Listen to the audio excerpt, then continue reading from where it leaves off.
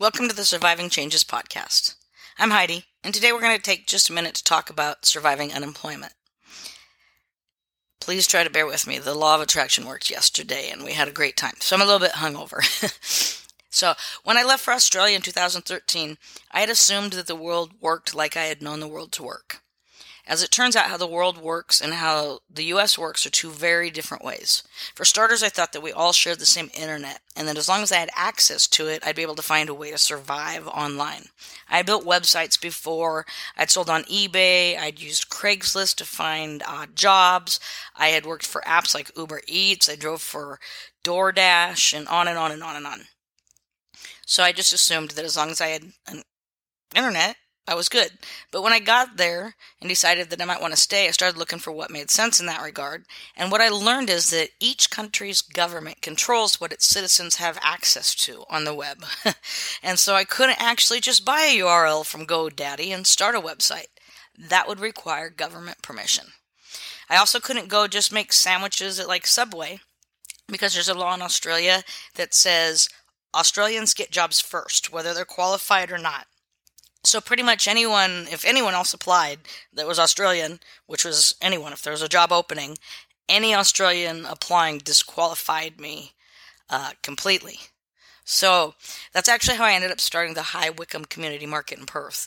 All I had originally wanted to do was sell healthy puppy treats at a little market, and I was constantly told that I couldn't because there was already an Australian doing that. And back then I was still this kind of capitalist dick. And so what I did was I took the time and I went through 3 shire votes and a whole lot of putting plans together. And I started my own damn market in an area where no Australian had a market. And so that's fixed that problem. I also made money on an app called Airtasker, where people put out odd jobs and you can bid on them. And so those couple things kept me alive. I did end up getting my real estate license too and sold a few houses, but that was enough to get me going there. And then in Puerto Rico, when I got there, there were no actual laws that said you don't hire Americans if a Puerto Rican can do the job, but that was in effect how things worked there. So I had to figure out how to survive there as well. And there was this really cool guy called the Pelican Man. He ended up dying after the hurricanes. Very sad. You can still YouTube stories, as a matter of fact, about the Pelican Man on Crash Boat Beach. He was a pretty cool figure at Crash Boat Beach back then. And he would come to the beach every day about noon, for a couple hours with a bag of frozen sardines. And he had trained all the wild pelicans. So he'd walk up and he'd make this kind of noise and they'd all start swooping in and fly around him and gather all the tourists around. And he'd give them a few. And he had literally trained them to get up on tourists' arms to take a picture for $10. Well, a donation. A suggested $10 donation, essentially. And it was brilliant.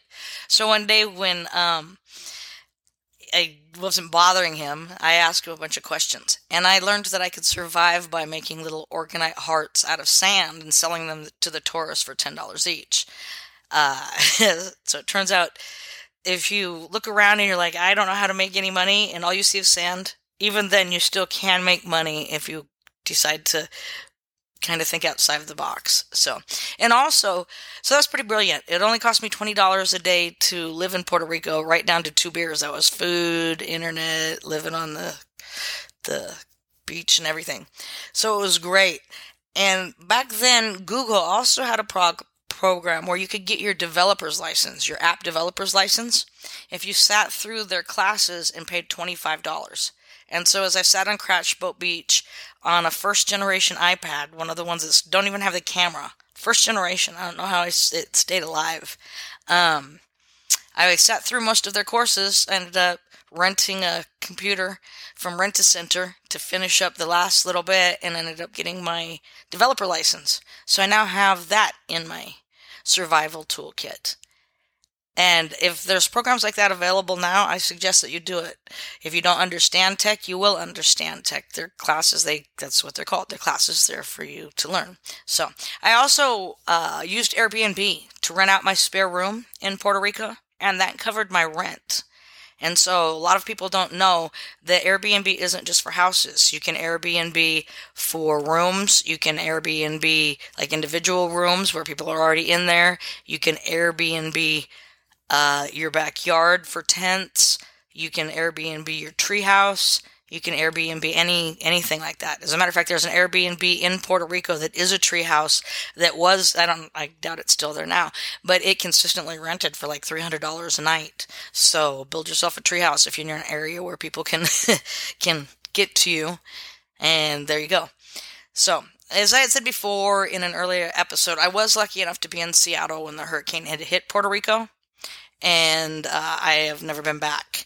I wanted to, but I'm partial to power and water, and where I lived on the west side, some people still don't have those things consistently. So I picked Cabo as the next place to call home. But during the time I was in Seattle, a good friend got diagnosed with some life-changing news of his own. He had been told that he was probably going to die of cancer. And now, back when I had been living in Australia, I took some energy and healing classes, and he really gave me a hard time about these classes during that time, like a really hard time. Like, well, rocks are going to heal me, crystal healing, Reiki, stuff like that. But now he was being told, you're likely going to die no matter what we do for you, or here's what we can do, but you're probably not going to make it regardless. So at that point, he's like, okay, Heidi, I tell you what, I know I gave you some shit about those things, but this is where I'm at, and I would appreciate it if you could come spend like a week teaching me that stuff. And so the week ended up turning into several months, and he got through it, or is getting through it. It's 5 years before you actually are through it. So anyway, but by the time I was finally headed to Cabo, I literally had $1,000 van, an air mattress, a few $100s that was given to me to get me as far down the road as I could get. He had gotten through as much of his chemo radiation that he could. He had been cleared as much as possible, and I hate the cold. And so I just wanted to get as far south as I possibly could before the cold started setting in Pullman is where he was at. And I figured out that I'd be able to make money wherever it was that I ended up being. So, off of some app. And then that allowed me to get farther on down the road.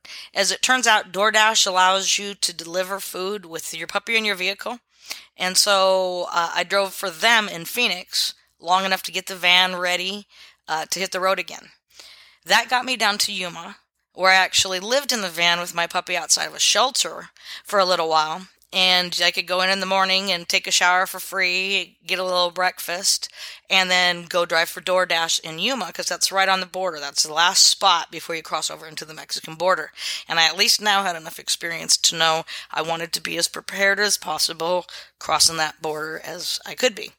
And so saved up as much money as I could, didn't pay for anywhere to stay, and stayed at that shelter. And with that and a little help from my friends, I ended up crossing the border, and me and my puppy ended up making it to Cabo on fumes and hope. So, and now that I'm here, I've added the tour business to my money-making list by starting CaboInAClick.com. I sell tours on TripAdvisor, Viator, Expedia, and all the places that people book activities that they want to do in Cabo. And it's awesome because you also get free tours, and that's also why I'm hungover today and not going to go through each of the individual apps that I've used to make money over the years in different countries. But there are a ton of them, so look for them. Instead of, if you're out there trying to put in resumes and applications, instead of trying to call someone else boss, recognize that there are apps out there that allow you to be your own boss. You literally turn them on when you want to work. You turn them off when you don't want to work. You certainly will never get rich with them because the people in Silicon Valley make sure that they are getting rich on them. But you will always make sure to have enough work and enough part of the winnings, profits, that's what winnings is what they call it in Mexico. It's awesome, to keep you to where you can survive. So look into some of those apps if you're unemployed right now. The ones that I would check if I was you would be Airbnb.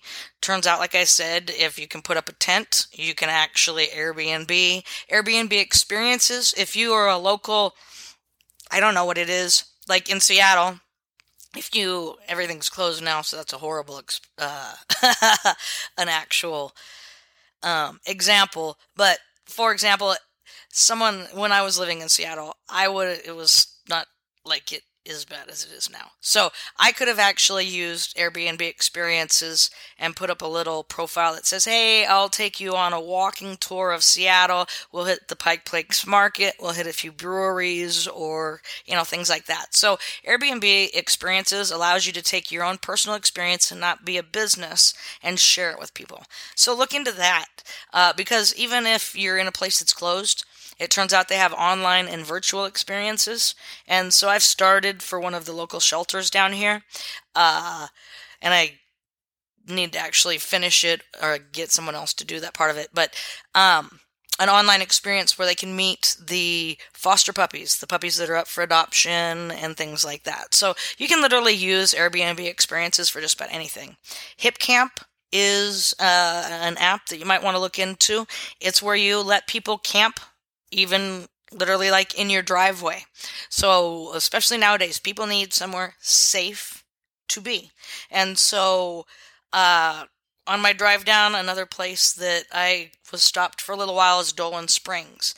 And in Dolan Springs, how I made my way there was I helped the gal. She had 5 acres that she Airbnb'd, and that's how I met her. But there was 5 acres out back that was just flat. And I'm like, why aren't you hip camping that? And she's like, what's hip camp?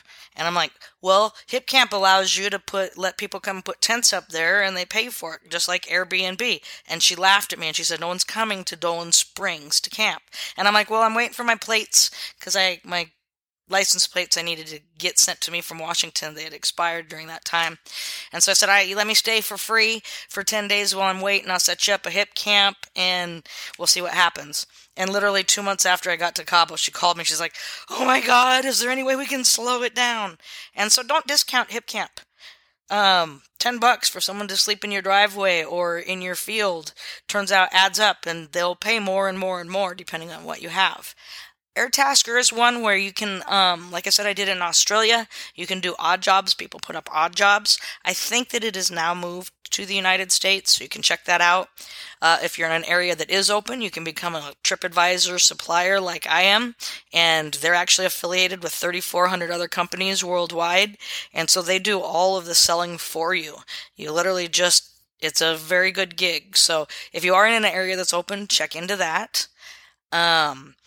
And one of the last ones that I would suggest, at least at this point, because this hangover's starting to hit, and I'm ready to lay down, so is Commission Junction, and you can become an affiliate on that and make some money there. There are people that make good livings doing just affiliate marketing. So those are all things that you can do from home. I am off to nurse my hangover. This is the Surviving Changes podcast. I am Heidi, and I will see you back here tomorrow. Thank you for listening to the Surviving Changes podcast. The Don't Crap Adapt slogan is officially owned by 2021 Inc. The Surviving Changes podcast has been given limited authorization to use the slogan in various forms, so long as we attach this disclaimer where appropriate and tithe 90% of all net proceeds and half of our sold to 2021 Inc.'s parent company, Surviving 2020. Warning, side effects may include growth. Nothing in the Surviving Changes podcast is intended to diagnose, treat, or inform. If you learn something along the way that helps you to adapt instead of crap, that's completely on you. Show notes can be found at survivingchanges.com. Don't forget, sharing is caring.